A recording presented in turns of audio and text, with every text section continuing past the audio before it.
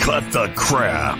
How many times a day do you want to say that to politicians, the elite, the loony liberals, the fake news media, and the gender-confused, emotional socialist snowflake crowd? Cut the crap is your secret weapon for fighting for our freedoms and our great republic. It all begins with a massive mental enema, freeing you from the toxic news and politically correct views, which constipate your consciousness with stinking thinking.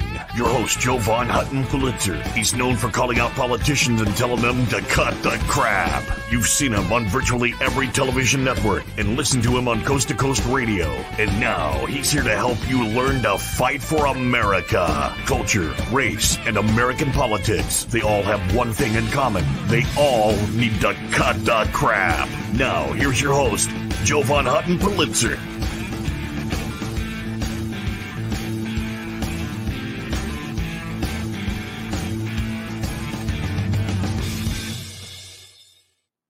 Hey there, folks. Joe Von Hutton Pulitzer. How is it going? Welcome to Cut the Crap. The question that we all have on our mind right now is what comes next? Of course, when I talk about crap, I'm talking about culture, race, and American politics. There's probably no better person to answer for all of us about what comes next. What's our next move? What's our next step? And how do we get ready for what's coming next? Better than my guest tonight, General Michael Flynn. Hey, General Flynn, how you doing? I'm doing great, Joe Von, and thank you very much for having me on and for working out schedules and such. And I really do appreciate your audience. You have a great audience of people who I know are switched on, and they're also very active. They're active. I know the type of people that are out there listening to you are also going to take that information and they're going to challenge people in their own communities. That's what we need to do. Absolutely. So, General, first, let's just touch on Arizona a little bit first. Yeah. I know all of us were expecting one thing, which was our hopes. If it was us running elections, we would have run them according to the rule of law. And then there was a part of us expecting that these guys are going to continue to do what they do, which they did. And here we are. Let's just start with Arizona. Your take on Arizona midterms?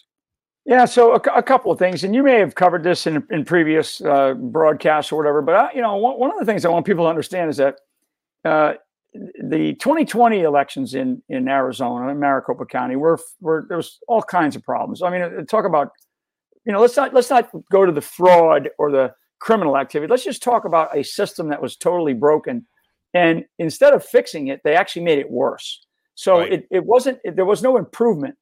Anytime you have anybody that allows a system or a process to get worse in government, you got to get rid of those people. And so one, we got to get rid of these people. I mean, that's number one. But number two, there was no fixing of the problem. So shame on you, Governor Ducey, to have another international embarrassment for the entirety of the United States of America.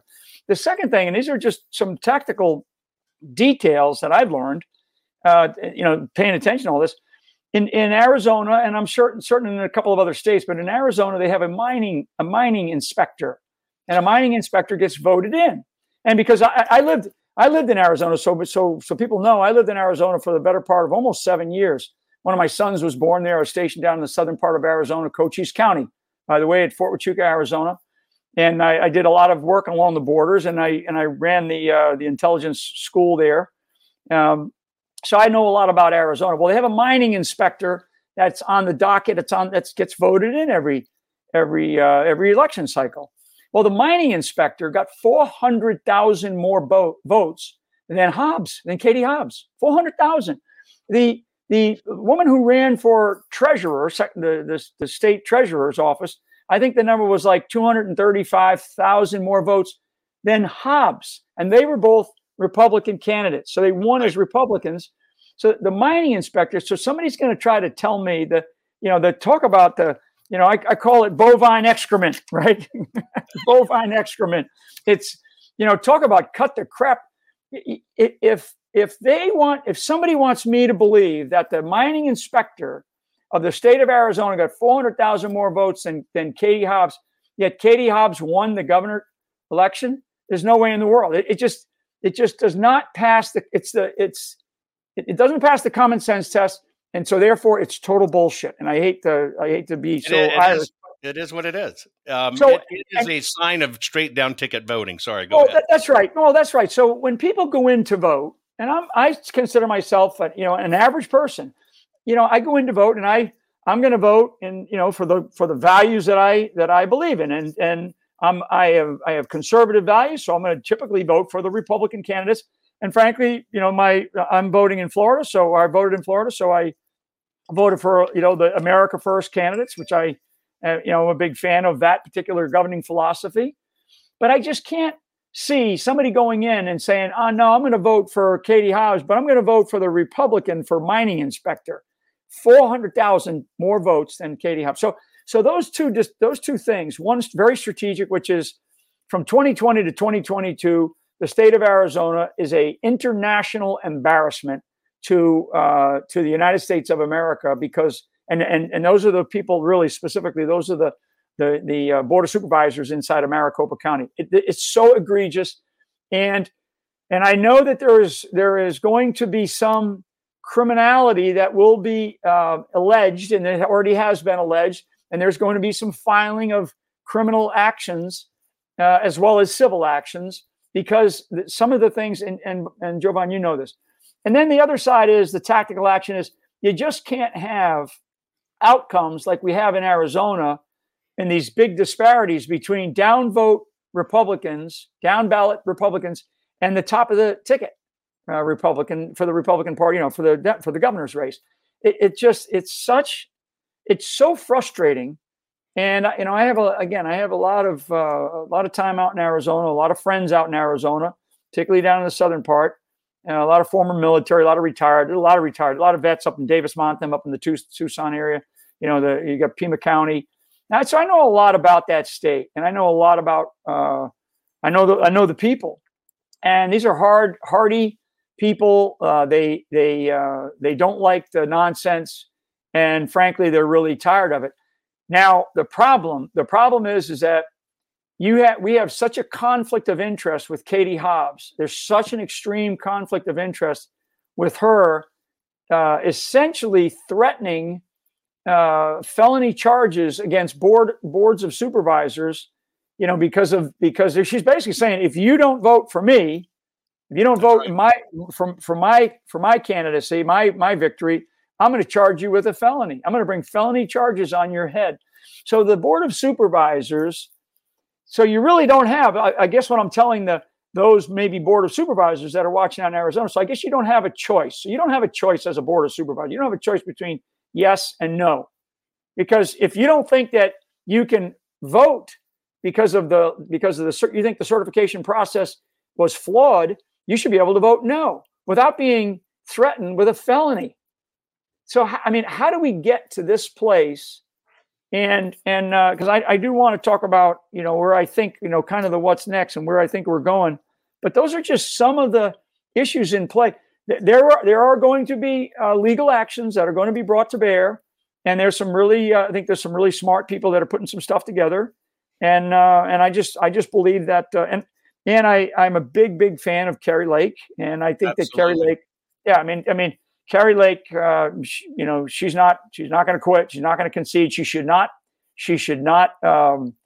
give in. She should not compromise on anything. She should just continue to fight tooth and nail. At all. So, folks, hang tight. We got to go to a break here. And when we come back, I'm going to ask General Flynn, does he think this might be the sign of a final wake-up call for the GOP? Will they realize that what they've been doing doesn't work, that we're really in trouble, and that we need them to kind of ungreedy themselves to help us out? Folks, do us a favor. Fight this war, one finger war. Share this program right now. We'll be right back right after this brief message. Okay, folks, I'm doing my format. Just a heads up real quick. I'm going to do my format tonight in a little bit different format. In order to format this for radio, which requires that I have fixed commercial breaks. That's what you just saw. You're not going to see the commercials as we go through this. We're going to maximize the general's time wade through it. You've seen me do this before. So we're going to come back in and get right back to it. So hang tight. Ready? Here we go.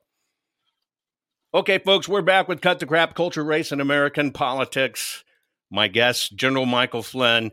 General, I got a question for you. Not that I expect the GOP to wake up. I no longer believe we have two parties. Most people don't believe we have two parties. We have one uniparty that seems to be greedy. I don't call it grand old party. I call them greedy old prostitutes. Do you think any section of this, has there been a wake-up call with what just happened in the midterms? You know, I for some, but not for all. If there was a wake-up call, then Kevin McCarthy should not have accepted an invitation to sit at the Macron White House dinner with Hunter Biden at Hunter Biden's table. Yes. So for Kevin McCarthy, so Kevin McCarthy has not woken up. He does not realize. I mean, talk about living in the bubble. I mean, the Washington D.C. bubble. For him to have gone and attended that, you know, it's one thing to recognize a foreign leader and a visit. You know, he could have done it in a different way. But for him to accept, trust me, this is how smart, this is how masterfully strategic the Democrats are, right? The left is. They ensured that McCarthy was going to sit at the table with Hunter Biden eating lobster, right? I mean, give me a break. So your question about waking up. So that's one example. That is one example of somebody who doesn't get it. And you know, I can't sit here and say that I know Kevin McCarthy because I really don't. And the more I pay attention to him, the more I watch him, I'm thinking to myself, this guy is living he's living on another planet because he definitely doesn't. I think he needs to go. He is bad. Oh, he needs to go. He has to go. He needs to go. He needs to go. And there needs to be a leader with a steel backbone, a Speaker of the House with a steel backbone and just uncompromising. Will not concede, will not give up on any of the values, will not, you know, this is no longer about big government and little government, higher taxes and lower taxes. This is about a shift towards socialism and communism. Maybe there's components, you know, because I talk about fascism once in a while, but there is a shift to the left of the spectrum of ideologies, you know, versus really a conservative country. Because even those still progressive or liberal or Democrats, I mean, there are some young people, there are some people that are at my age category that are out there voting Democrat, and they just think, oh, I didn't like Donald Trump, or I didn't like, you know, these people that like Trump in 2022. So I'm going to continue to vote Democrat, or I'm not going to vote. So you know, have they woken up? Here's what I think needs to happen, and I think this is really, I think it's really important. There is a body. So first of all, we won the House. Okay, so we need to actually, you know, come up with a strategy. And Jovan, and for your audience, and your audience, you know, may probably already knows this, but I just posted it online. You read online, I think, on a radio show. You read the memo, this Democratic memo that lays out their basically their plan, right? It's like capturing the enemy's plan. So you laid that out, and people need to go listen to that too. So maybe you can post the link off of this show, but because it's only, I don't know, it's a 10-minute thing. It's great, very good, very worth listening to. So what should the Republicans do? The Republicans need to study that. And then they need to think a little bit more counterintuitively. They need to say, okay, so they're expecting this, we should do X. You know, they're expecting A, we should do, you know, R, or we should do Z. They're expecting B. They lay it out. They're expecting A, B, C, and D in terms of what the Republicans are probably going to investigate when they take power in January. And what the Republicans ought to do is they ought to get together quietly in a back room with no leaks, right? And they ought to say, okay, here's what they expect. Here's what we're going to do. Here's how we're going to come out of the gates, right? We're going to come out of the gates, and we're going to come out of the gates differently than what they expect. And that's what they should do. And I don't want to, you know, maybe I talk a little bit about, like, what are some of the things.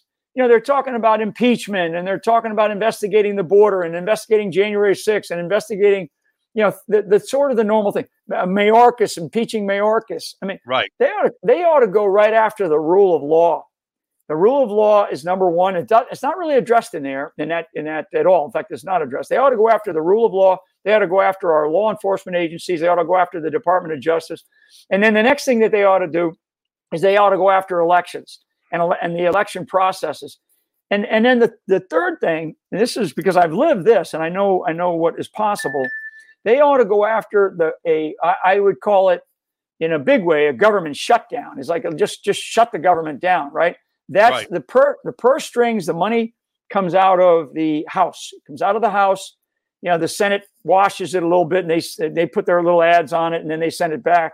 But really it's the House that decides on whether or not a budget is going to be spent. So the budget for this past year is done. That the Democrats were able to do that.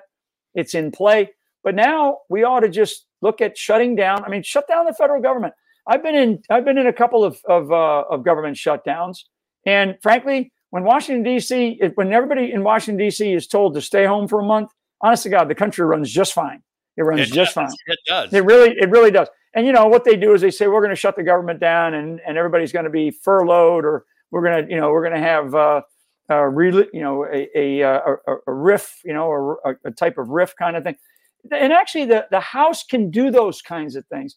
There should be massive threats to the size and scale and the radical activities of the federal government, and the House for the next 2 years to show some spine, show some backbone, show some grit and courage. They need to really take the role, the authority and the responsibility that they have as a body, as a leadership body. And they ought to go to, Katie bar the door kind of feeling, right? They ought to go to town on the federal government. I absolutely believe that. Folks, do me a favor, share the program. We're headed into a quick break. I am 100% for shutting this government down, cut off the purse strings, and get this fixed, especially the rule of law. Hang tight, folks. Share this program. We'll be right back with General Flynn right after this. Okay, folks, we're back. We're talking about what would General Flynn do? What would be the next move, the next steps to get us to the next place in this mess? General Flynn, if they focused on rule of law, would we not just get do the rule of law, like the rule of law on the books? Won't we clean up a lot of our border issues, a lot of our election issues, a lot of our three-letter agencies, et cetera, issues, just focusing on that one topic? Don't they come bundled together somewhat? Absolutely. And the rule of law is one of the most precious things that we have. And I mean, other than the sacrosanctity of one person, one vote in this experiment in democracy called the constitutional republic, the rule of law is the essence of that. So, there's been a whole bunch of whistleblowers, right? So I think the American public would love to see these whistleblowers brought in, testify publicly in camera, under oath, and tell us what we already kind of sensed and know, right? But we want to know, we want to hear more of the details and more of the inner sanctum conversations and discussions that are going on within the rank and file. And then once we get that, and the American people have heard that, then they start bringing in all of the leaders in the rule, the quote unquote leaders in the rule of law community. And the rule of law community is not just the FBI, not just the Department of Justice. It's every federal agency. I mean, most people don't know, we have probably, this doesn't include the 87,000 new IRS agents, right? Right. We have around 130,000 federal law enforcement police or agents, right? 130,000. It's probably higher than that. About every single department in the government has its own law enforcement arm, and I mean its own SWAT teams and everything else. And then now you're going to add another 87,000 to the IRS. One of the things that a dictatorship does over time, and how they have done this is when they say defund the police, and your police forces on the city streets of America, local police forces, they're having a tough time recruiting right now. and they're having a tough time recruiting because you have all these DAs that are, that somebody gets a criminal, that they come in and the DA lets them go. And we're talking about pedophiles, murderers, arsonists, breaking and entering, robbery, all these people. And we have just beaten down our local law enforcement professionals to the point where they're quitting, they're committing suicide, they're not being able to recruit. But yet the federal government is growing its law enforcement arm.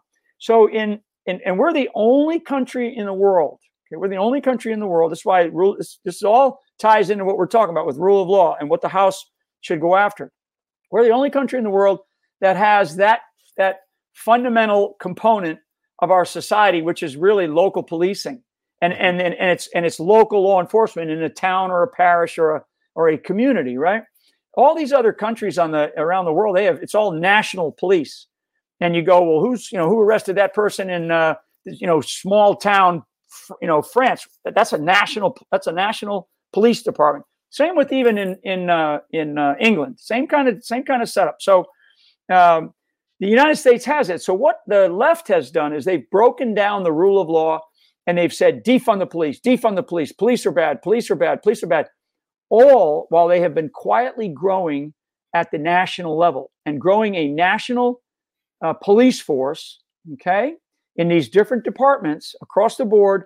And we're probably looking at, by the time that they get all these IRS agents on board, these armed IRS agents, right, we're looking at over 200,000. Now, I will tell you because I as an assistant director of national intelligence for partner engagement, one of the things that I did at that level, national intelligence level, was I was in charge of local, state, federal, and tribal, international, and national relationships, right? For intelligence sharing, especially for intelligence sharing. So I went around the country quite a bit, and I met with local, state, federal, and tribal law enforcement organizations. And I'm telling you, we have about 950,000 law enforcement agents, police in our country. Never mind the federal level. So now, in the last couple of years, we have seen an explosion in the size, scale, and then the scope, which is even more scary. The scope of these law enforcement, these federal law enforcement organizations. What the left wants is they want to eliminate. They would love to eliminate local policing, and they would love to go to a national police force. They would love to nationalize all police forces. I forget what order it is and what year it was, but it was back a couple of decades ago, where the military, the Department of Defense, can actually militarize any level of law enforcement that they want in a state of emergency. And there's an order that does that, and that's been signed off by presidents, and it hasn't been changed. So these are scary things. The rule of law should be one of the first things that the House goes after to regain the confidence in the American people. To at least, they're not going to fix it, Jovan. They're not going to fix it. Not in this amount of time that we have. But what they can do is they can start to challenge, and they should hold some of these people. They should hold a lot of these people in contempt, because a lot of these guys are going to get in there and they're going to say, I don't know anything. I don't remember nothing. No, we don't do that. I mean, but the problem is who do you send them to, right? So if you're a Republican and somebody gets in there and lies to Congress, like we already know, like guys like Clapper, Brennan, Comey, they all lied. McCabe, all lied. And the Senate Judiciary under Lindsey Graham did not send them over to the Department of Justice under Trump in contempt at all. And so they just let them go. We let them go. So our problem is this. We have an ability to hold people's feet to the fire, do it publicly, do it in front of the American people, and do it live, right? Just like the Democrats did with the 1-6 committee, right? They ran almost like a TV show. Right. We should do this. Believe me, the people of this country would be highly interested, especially as you start bringing in these whistleblowers, you start bringing in the leadership of these different agencies and activities. And then you make decisions based on what you learn, because you're going to learn a lot. And the people of America are going to wake up even more. And then what happens is now you can talk about who should you impeach, because it's the House that impeaches. The Senate gives its premature stamp, but it's the House that can impeach. And so we go after the impeachment process. And now we can talk about impeaching the FBI director, the department, the attorney general, the Department of Homeland Security, the president of the United States, the vice president. I mean, it's like, why not? The Democrats, that's all the Democrats did for 4 years, because they went after me, got me out of there right away, which was, I always tell people, Jovan, that had I not left the White House, we'd have never had a Mueller investigation. Yep. That is a huge statement right there. They know that. So we had that, and so 4 years, and they're still going after Trump for anything, and yet we have one of the highest murder rates in New York City, and the attorney general up in New York City, who I think just fired her deputy for sexual harassment. I mean, these people are. There's so much. They're sick. These are sick people, and we should not compromise. We should not concede. We should not give in. There's none of this. Oh, well, I'll compromise on, like the Senate just did. What do we have? 13, 14 Republican senators that just voted on gay marriage. Right. On gay marriage. So it's going to go over to the president, and the president's going to sign it into law. So we're going to have a law now that says that. I mean, I'm not going to disparage people who love each other, but when you start to go that route, you cannot have a nation without procreation. Okay. Very true. So I'm going to say that again. You cannot have a nation without procreation. You cannot sustain a nation without procreation. And two men or two women can't do that. I'm sorry. I'm sorry, but you just cannot do that. Now, can you adopt and all that? But again, we had a lot of Republicans in the Senate. I think it was 12 or 13 that voted for it. And so now what I'm doing, because I don't have my data yet, but I'm going to have it probably by tomorrow, because I'm going to be doing some work tonight. I'm looking at how many of those count themselves as Christians, right? How many of those are Christians? How many of those have a faith based in Christianity? And it's like myself and a fellow priest, we like to say, that if you're a Catholic, you can't be a Democrat, just because Democrats believe in abortion, right? And so, but if you're a Catholic, you're not supposed to. So, I mean, what an oxymoron there, my God. But there's a lot of Democrats who are Catholics, and you say to yourself, I mean, something's wrong. Something is wrong with you, because you can't have this belief and believe in and pretend, go to church on Sunday and pretend like you're a good Catholic. I mean, I'm all for forgiveness too. So yeah, absolutely. I worry about this, especially with this fellow that dresses like a puppy, that dresses in high heels, that handles our nuke stuff, that just got arrested for stealing a bag. All the posing shoplifting. going on. I mean, you're right. You're right. What must our troops be going through? I can tell you. So yeah, good. Our troops. Good question, and I'm glad we're going this particular path right now. The military, we just had a lieutenant colonel, so a young man, 19 years in the Army, selected and was in command of a battalion in the very famous 101st Airborne Division, right? 101st Airborne Division, came to great fame in World War II. So very, very Screaming Eagles, right? That's their name, their moniker. And so the lieutenant colonel, 19 years, he basically wasn't going to get the shot, right?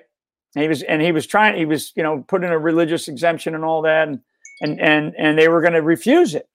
And he's in command. So you don't get selected for command in the 101st unless you're one of the rising stars. Okay. So this guy is in the top 1% of all of our officers at that level, top 1%. And I mean, top 1%. These guys are they're rigorously selected. They're highly sought after, and on commands and staffs and such. This guy walked away from his retirement, right? 19 years. Didn't he said, I'm done. And he walked away. Well, I tell all that because I want people to understand that sentiment out of that brave officer is exactly how many in the rank and file feel. The problem is that, so for those military that are actively serving our military, Believe me, there's plenty of jobs. There's plenty of jobs out here. There's a lot of jobs, and there's a lot of conservative owned companies, patriotic companies that will hire you in a second. So, and I hate that. Yeah, go ahead. I know we go to. Yeah, you better believe it, folks. We're going to continue this discussion because this is an important thing when our troops, because I want to know about the troops, and then coming back with our closing comments last segment, General Flynn, of, okay, what do you think's coming next? Folks, please share this program. It's too important. You have to understand what's coming. You have to share this. You all have to get in this digital war. I'll be right back right after this. Sorry about that. Okay, then we're going to go to the last segment. Okay, folks, you're seeing it a little bit different because we're trying to maximize time here with the breaks and have it in the radio format, so all the radio audience can have that. So let me come back. Here we go. So let me, yeah. Stand by. Okay, folks, we're back. We're talking with General Michael Flynn. We were talking before we went to the break about our troops. We were talking about this fellow 19 years in. You have to understand, He didn't just walk away. He walked away from everything, retirement, the whole shebang. Everything. And of course the military they're crucifying him, because he's like, how dare you, you're not part of the team. No, he's because actually doing I'm not taking the shot. I mean, that's just all it is. I don't want myself to be murdered. I don't want to be killed by this crazy, this vaccine. And this guy, I guarantee this guy's probably he probably is not only in the top 1% of his abilities, he's probably, in terms of fitness, this guy is probably one of the most fit people you're going to ever meet. Now, I don't know this officer. I get this from my friends in the military that are still serving, that are just sick of this. And so I want people to understand that our military, the purpose of our military is to fight and win our nation's wars, not to be a social experiment for the left or for this White House, not to see, well, if we give this kind of vaccine or that kind of test, or we do this kind of, what will happen? We're not, our military is not a bunch of lab rats.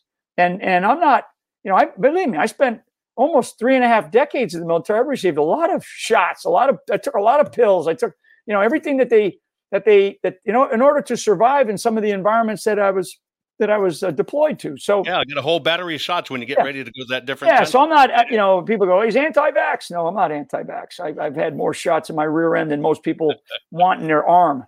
But so the sentiment, so remember, fight and win our nation's wars. That's the purpose of our military, period.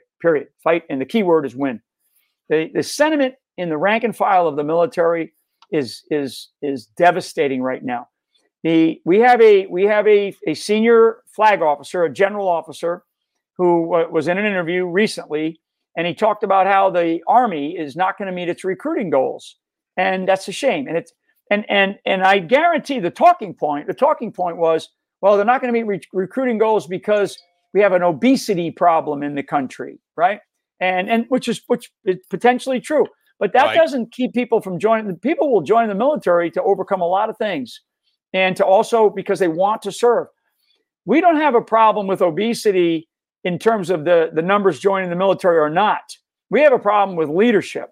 If people feel confident that our military is fighting, is prepared, trained, ready, prepared to fight and win our nation's wars, is a place where I can go and I can maximize my potential. I can be better than who I am today, especially as a 17 or an 18-year-old kid who's thinking about, I don't know quite what I want to do. I don't have I call it a PhD. I don't have a papa that has dough, so I'm going to go and I'm going to join the armed forces. I'm going to join our Army, Navy, Marine Corps, Air Force, whatever.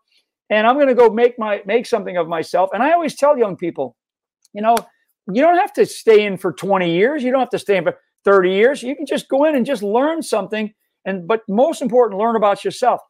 That's the kind of leadership that I want in our armed forces. And frankly, if our armed forces, when you come in and one of the first things you're doing in basic combat training is you're learning about critical race theory or social emotional development instead of how to shoot your rifle down range and hit your target or work as a member of a buddy team. So people in our armed forces they're under attack. And frankly, I am very, very concerned. I'm very concerned that we lack the ability to win a war against a big war against China, against Russia, and never mind what Biden keeps using the N word, right? The nuclear word, which is it's just insane that he has. We've talked and they use it out of the Defense Department too. We should not be fighting the last war. We should not be. We should be engaged in the war that is in front of us, and that war is a war. It's a war of narratives. It's an information war. It is definitely a spiritual war because there is a godlessness in all of what the left represents. And I'm not sitting here saying that I'm perfect and I haven't made mistakes, far from it. But what I would say is that I do believe that there is a higher being. I absolutely, and let me tell you, like my old man, my father's a World War II Korea vet. He's deceased, but he would always say, and as a kid growing up, he'd always say, I never met an atheist in a foxhole, because when all of a sudden, when there's somebody that's trying to kill you, you're praying to somebody, believe me. That's right. And you're praying that there's a God and that God helps you at that point in time. Maybe you never spoke to that person, before, that higher being before, but believe me, when the shit hits the fan, you find them real quick. You find them real quick. And so, but that is all removed. That's all removed. It falls away when you're in the battle. General, in the last minute and a half of the program here, what would be your parting words for everybody, and how can we help you along your battle end, because they're dragging you deeper into this battle? Yeah, so people can go to generalflynn.com. I've got my latest book is Citizen's Guide to Fifth Generation Warfare. That's a copy of it right there. I am under subpoenas again by a quasi January 6th committee. I still am, under subpoena for that. I mean, so I have a legal defense fund that I've also set up, and people can help me out. And I appreciate every nickel and dime, and it goes directly to paying my legal bills, which are they're out of control. But I really, what I really want to leave with people is the idea to get involved. And we are a consent of the governed, but we only when the citizenry of this country stands up, steps up, and speaks up, and demonstrates some courage in your communities. We are a bottom up built country. We weren't built from the top down. We were built from the bottom up. And thank God for our founders, who many of our founders were they were in their 20s when they signed the Declaration. So I want people to stand up, step up, speak up, get involved. I use the phrase, a local action equals a national impact. I mean, not everybody has the platform that I have. Let those guys like me use the platform that we have to fight the battles at this level. And we will. And trust me, we will. And we won't give up. But if you're in a community, you fight the battles in your community the way you can. Absolutely, folks. Support General Flynn. Go to generalflynn.com. General Flynn, thank you so much for joining us on tonight's program.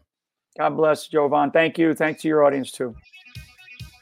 Okay, there you go, General Flynn. I'm glad we could do that really quick. We got a little free time here. If you just want to kind of talk to the audience, I'll let them see this. Let me see that book again. I want to. That's a really unique shape of a book. Why did you decide to put it that way? So let me begin the So in the military, we have training manuals. So the title of this is Citizen's Guide to Fifth Generation Warfare: Introduction to 5GW. Now we can find this at Barnes and Noble, etc. You can find it Barnes and Noble. Yeah, Amazon. We were on Amazon. We were number one overall. We were number one overall in the movers and shakers category. We were number one in the psychology category, and we were rapidly moving to be in the top 50 and moving towards. I think we'd have been in the top 10. And once we surpassed the former, Vice President Pence's book. His book was dropping. Ours was right. Ours was going to like 46. We passed Michelle Obama's book, and then Amazon took us offline. And so we had a backup, good enough, and we had the plan. And our plan was to go to Barnes and Noble. So now people can go to Barnes and Noble, and Barnes and Noble now we are a bestseller on Barnes and Noble. So why that shape? Why that shape? So good question. So in the military, we have training manuals, okay? And myself and my co-author is a sergeant from the Army of Psychological Operations, and I, of course, came out of the intelligence side of the military. So this level, it's you'll either get a 5x5 or a 6x6. but it's the size of a military training manual, because the way we have structured this guide is it's like you're going to see it, and it reads. Anybody that's ever been in the military is going to go, oh my God, this is exactly. It's got pictures. Yeah. Mm-hmm. It's got pictures, right? I mean, we've got, so we show, designs and pictures, and it's got a very, the way we broke it down in terms of the chapters, know your physical and cognitive environment. We've got sub chapters. It is exactly like a military training manual. And then at the end of every chapter, we, just like they have in military manuals, we have a homework. We have a homework break. Right. Okay, so in the homework breaks, so what we want people to do is when you read it, this is the kind of book that I want people to sit down and read and make notes in. And then when you get to the homework break at the end of the chapter, believe me, it's going to cause you to go in there and really answer some questions that we put at the end of every single chapter, just like a military training manual. So that's how we designed it. And we did it purposely because I want people to tear this book apart. I mean, you can see, this is my copy. I mean, I rip pages out of it because I want to know, I might carry a page with me on something to talk to, but it's a great, I mean, you can see it. It's great. It's got a nice little. It looks like the Phil survival guide. You can, and the other thing about it, you can in the military, right? You can put a cup of coffee on this. You can dump a cup of coffee on it, and the coffee will roll right off. It's a nice feel jacket. But I love that. It's a guide, and it's meant for citizens. It's written for the lay person to understand the war that we are facing, and there are 5 defined generations of warfare, and we define all of them in there. And then we talk about in detail the 5th generation. And because one of the things that they've done, Jovan, is they've pitted, even in our own, and you've seen this, within our own team of people, they pit neighbor against neighbor. But yes. It's not that your neighbor is your enemy. The enemy is this shift and this left, globalist elite.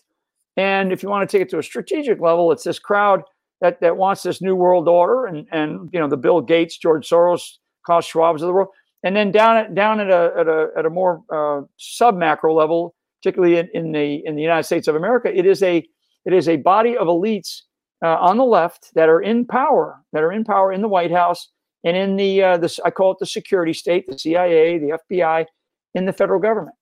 And these are real people. These are real. And they have a real idea to change this country from a constitutional republic to a socialist, a socialist country. I mean, I don't know how many of your listeners, follow the G20. I follow the G20. I follow those kinds of issues because that's the kind of stuff that interests me. And so the G20 signed off on a vaccine, a global vaccine card. So what does that mean? That means that when we go to a global vaccine card, if you don't have your card that shows that you've been vaccinated, then you may not be able to travel. You may not even be able to leave your own hometown. You may get on a federal highway, I-95 or I-5 out in California, and you get stopped by a sheriff, or you get stopped by a federal law enforcement, a state highway patrol, and they might be under the rubric of, well, if they don't have their vax card, you have to tell them to either go back home, or they're going to get a ticket, or maybe they're going to start issuing tickets. I mean, we're going to go to a 100% global vaccination card.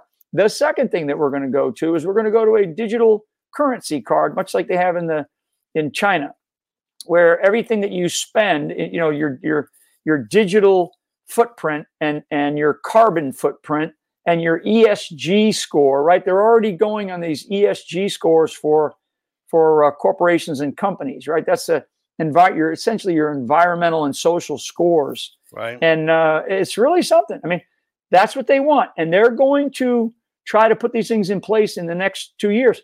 That's why earlier on in the show we talked about, going after the rule of law. It's so counterintuitive. They're going to expect, we want to stop the invasion. Hey, Abbott can stop the invasion in Texas if he wanted to. That's right, if he wanted to. I understand he's got 40 counties now that have declared an invasion. There's like 240 something counties, I think, in Texas. What is Abbott waiting for? Frankly, he's got New Mexico, now Arizona, if it goes to, the Hobbit, and then the madman in California. They're going to bypass Texas anyways, because they're just going to. The numbers that have come in are 5 million. It could be up to 25 million in the next 2 years. I've been watching. I'm concerned. There are times when I feel frightened for our country. I think that the people of this country need to. There's no more. Well, I don't know. I don't buy it. These are not. I read something earlier the other day, and it had to do with conspiracy theories, right? And the person wrote back and said, "No, I'm a conspiracy realist." Right. And so I'm going to start using that, because I like that, because I'm a conspiracy realist, meaning that conspiracies are real. And when we talk about all this craziness about gender and all the madness, it's so outrageous. When we have people talking about transhumanism at the World Economic Forum, and the idea of AI and the idea of changing humans and blending humans and machines and all these crazy things. Transhumanism. Trans means change, and then of course humans, changing humans into something other than what they are. So if again, back to, if you have any kind of faith in God, then then you look at something like that and you say, that's crazy. And it is. I personally think it's crazy. I'm all for finding ways to help people, finding cures for cancer, cures for heart disease. These men and women who have served in combat and have lost limbs. If they can be helped through artificial limbs and such, I'm all for all that kind of stuff. But these people are talking about changing the DNA of a human being. To augment us as a whole. To augment us, exactly. So are we like some, like I say, I'm sharing, some intimate conversations with you, but are we at the end of our rope, right? And there's no stool, right? And, where are we as a nation? The fact of life is that every nation state rises and they fall.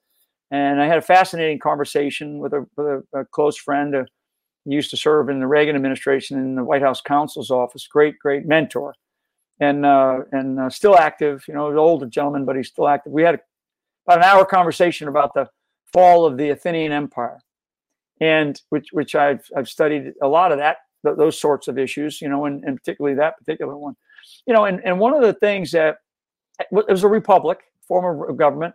It had the strongest military in the world. It was the wealthiest nation state, in the world at the time. It was the leading empire, right? They were in charge of everything, and over time they extended themselves economically, militarily, politically.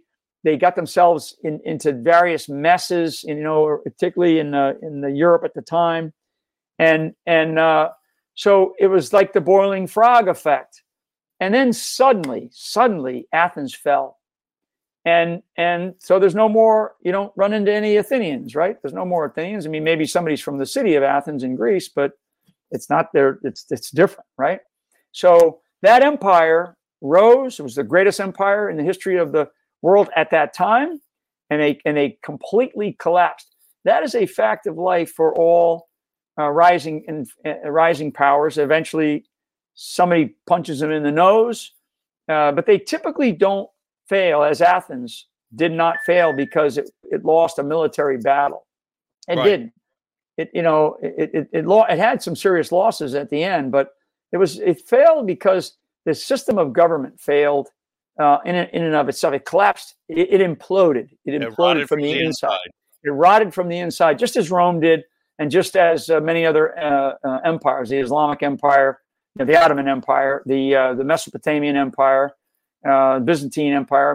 The British Empire. The British Empire rotted from the inside because they were so. It was the arrogance of the British globally that just rotted from the inside. Instead of taking care of the colonies and treating them with dignity and respect, they treated them like slaves. Right. And that's because that's the way they were at that time. So the United States of America has a lot going for it, and that lot going for it is the majority of the population.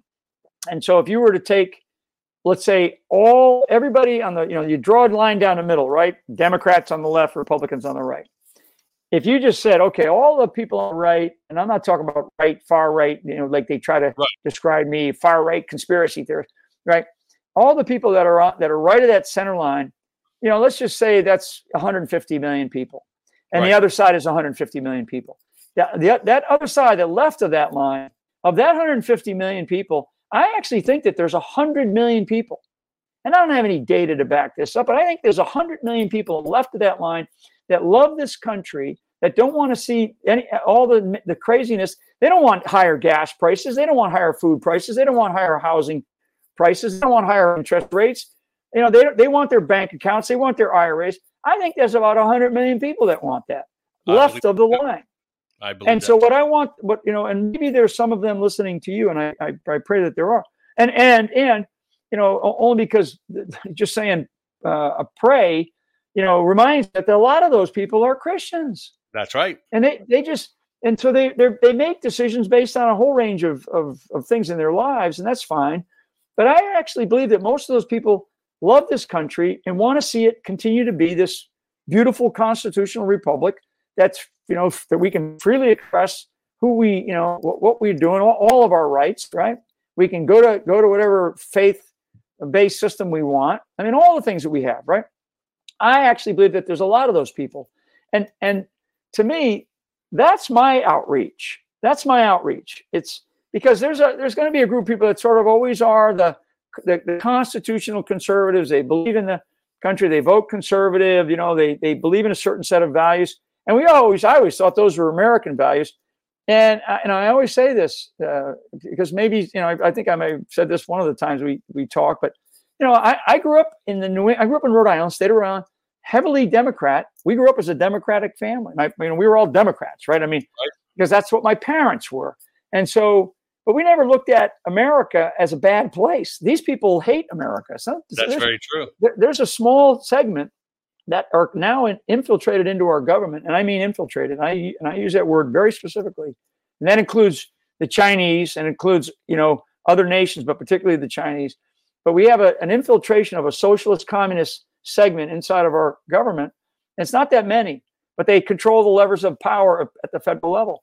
And so we are now in a place where we have got to fight against that. Otherwise, at a certain point, you're only going to be useful if they feel like you're useful for their purposes. Okay, otherwise, just like what happened. Yeah, just like what happened in Germany, Nazi Germany in the 30s, right? I mean, everybody loved Hitler at the time. When he was coming to power, all the Germans, right? And all of a sudden, he's like, wow, man, this guy's a nut job, and he is. And so, when you talk about Stalin, when you talk about Hitler, when you talk about Mao Zedong, when you talk about Pol Pot, and you talk about some of the variations of other leaders from sort of the late 50s, 60s, and 70s, and into the 80s, even around the world, Idi Amin's of the world, right? I mean, there's other out there. I mean, those names right there, they probably murdered, I don't know, definitely over 100 million people on the planet. On the planet. I mean, Mao or Stalin is, I think, 60 million alone. So Mao is probably another 20 to 30. I mean, they don't have any problems killing off entire layers of their populations in order to gain power and to take control and to be basically in control and in power of everything, every aspect of our life. Our government, our system of government is not a system of government that is we're not a democracy. We're not a democracy. They want to tell you that it's dangerous to democracy. We're not a democracy. We're a constitutional republic, and we're based on the rule of law. Right. Based on the rule of law. So as I I've been really giving this a lot of thought and watching and reading and speaking and talking to people from the. I mean, I'm a grassroots guy. You know, I don't like the muckety mucks. I don't like the places where it's like see and be seen. I could give a shit about that. Excuse me. You know, but you know, you have, and I don't play that game of going into a place just to be seen. If I go to some places for a purpose, and if they give me a minute to speak my piece, I'm going to speak my piece, and people are going to know exactly where I stand. And so we have to, at the grassroots level in America, people have to join. They have to join something. Don't just sit there and it's, you know, you're going to get informed, but don't just sit there and not participate. The citizenry of our country is a participative system of government where we have to participate, and we do it through our vote, right, which is a totally broken system, and we elect our officials in a republic system of government where they're supposed to represent us. If they don't represent us, you throw them out. But we're in this place now where I want more and more people to. I want more people to run for school board. I want more people to run for boards of supervisors. I want more people to run for county election commissioners. I want more people to run for committeemen. You know, I want more people to be involved in the political life. One of the things I've learned, and I'll stop here. One of the things I learned at my local level, because I got involved in the Sarasota Republican Executive Committee, which is a body right now. It's about 250 people. You physically worked the polls election day. Yeah, I mean, I went to, you know, a poll greeting, all that stuff, right? So, because I wanted to understand. I you know, my days in the military, I could never do it. In the last couple of years, I couldn't do it. So I did this. This was my first opportunity. But the level of there's what has grown, and this is a positive. So what has grown in the last couple of years in my community, in my county, are a lot of these clubs, and they're just clubs from communities. So somebody in a community took on the leadership mantle, and they went around and they organized and they said, hey, let's meet and let's talk about what's happening, and because we have community rules, right? We have community policies, and then those policies can turn into, you know, updating the zoning orders or the zoning ordinances in a county or in a town or a parish. I mean, that's how we get involved. So the rise of clubs, and I call them clubs because that's what most of them call themselves. It's some type of, you know, it's the Boca Royale Club, or it's this club, or it's the Englewood Club. You know? And these are great things. And they're frankly, now maybe it's because it's Florida, there are a lot of people that are my age, but I like it because these are people with experience, and they've decided, I'm not going to retire now. I'm going to now get back involved in my community. I love it. I have been told that is the case. When we were up in Pennsylvania with our Reawaken tour, I had a great conversation with some grassroots people, and they saw the same thing. And that's why, that's why no way in the world did Doug Mastriano lose his race up in Pennsylvania. You know, the system's broken. You know, Fetterman. I mean, come on, he's a number. He's a number to Chuck Schumer. That's all he is. He's a number. He's not a, you know, sad. I feel sad for him, and I feel I get frustrated or angry really at his family because God, how could they abuse him like that? But anyway, I said so. Get involved, and I see involvement happening all over the place, and then I just think that's how we are going to save our country. Because if you're waiting for a solution out of Washington D.C., forget it. That's right. General, I appreciate your generous times with us tonight. America appreciates you. I appreciate you. Thank you for all you do for us and the continued fight for it. And thank you for joining me. God bless you, Jovan. Thank you. Take care. Okay, folks, let me remind you, here's our battle cry.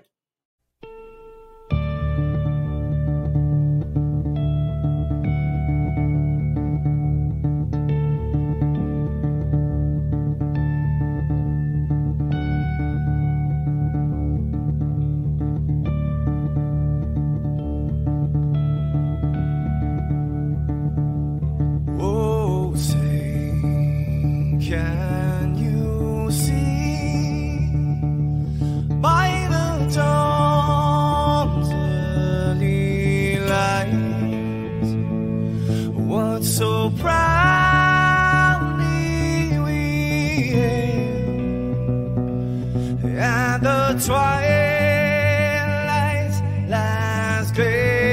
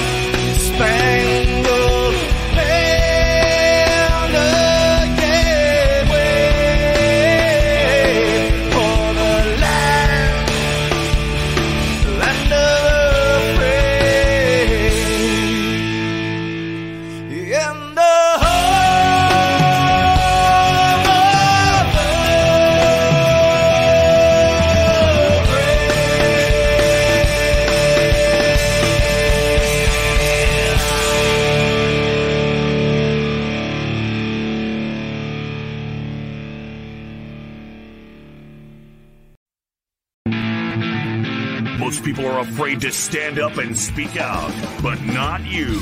You've been learning how to tell the system to cut the crap.